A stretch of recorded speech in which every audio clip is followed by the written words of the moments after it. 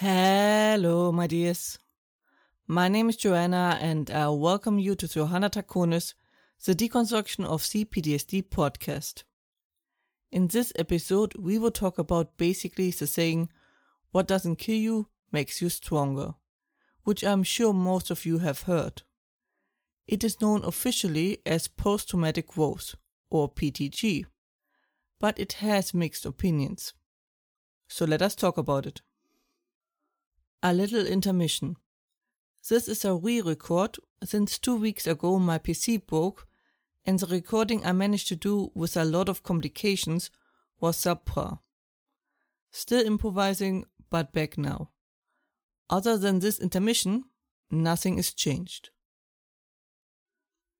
Now, as usual, I will give you the short answer at the start, yes and no, which is even more unhelpful than usual.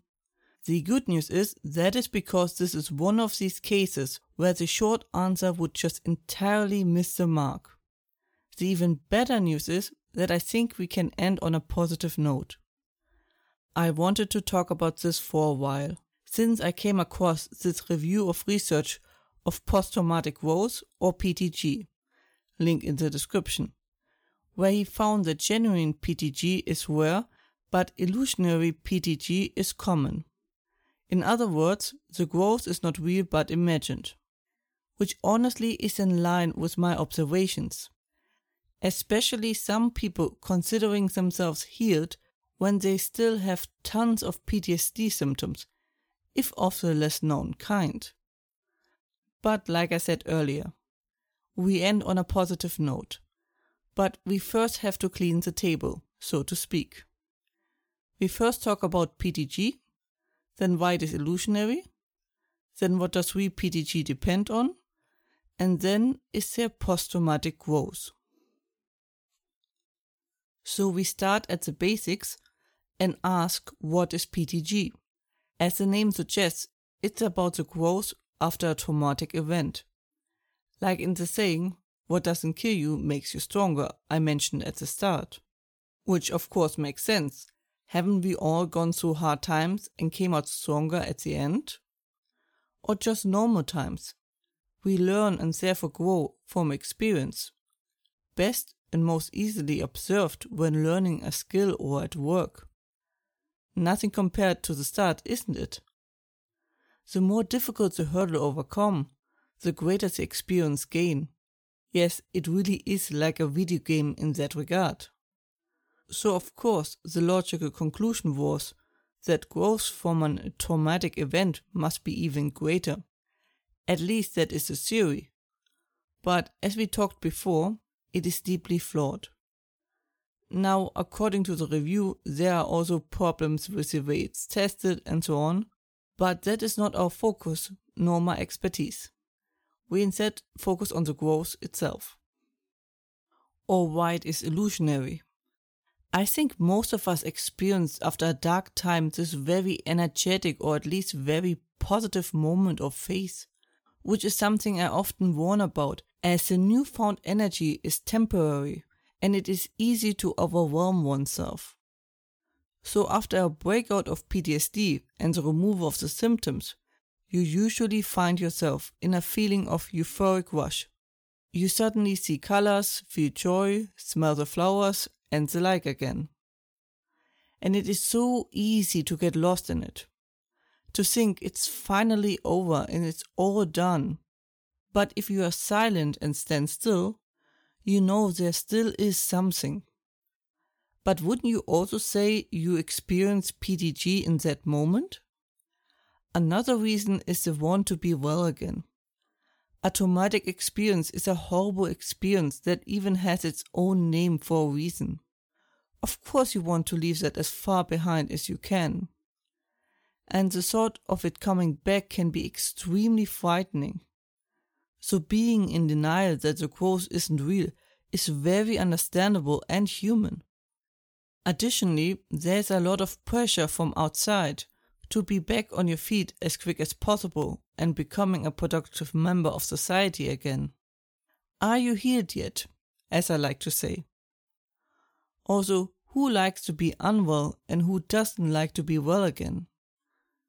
So now to the important question. What does PTG depend on? Well, from my experience, I would say first and foremost, if you genuinely overcame the traumatic experience, which takes a very long time. Few people achieve that.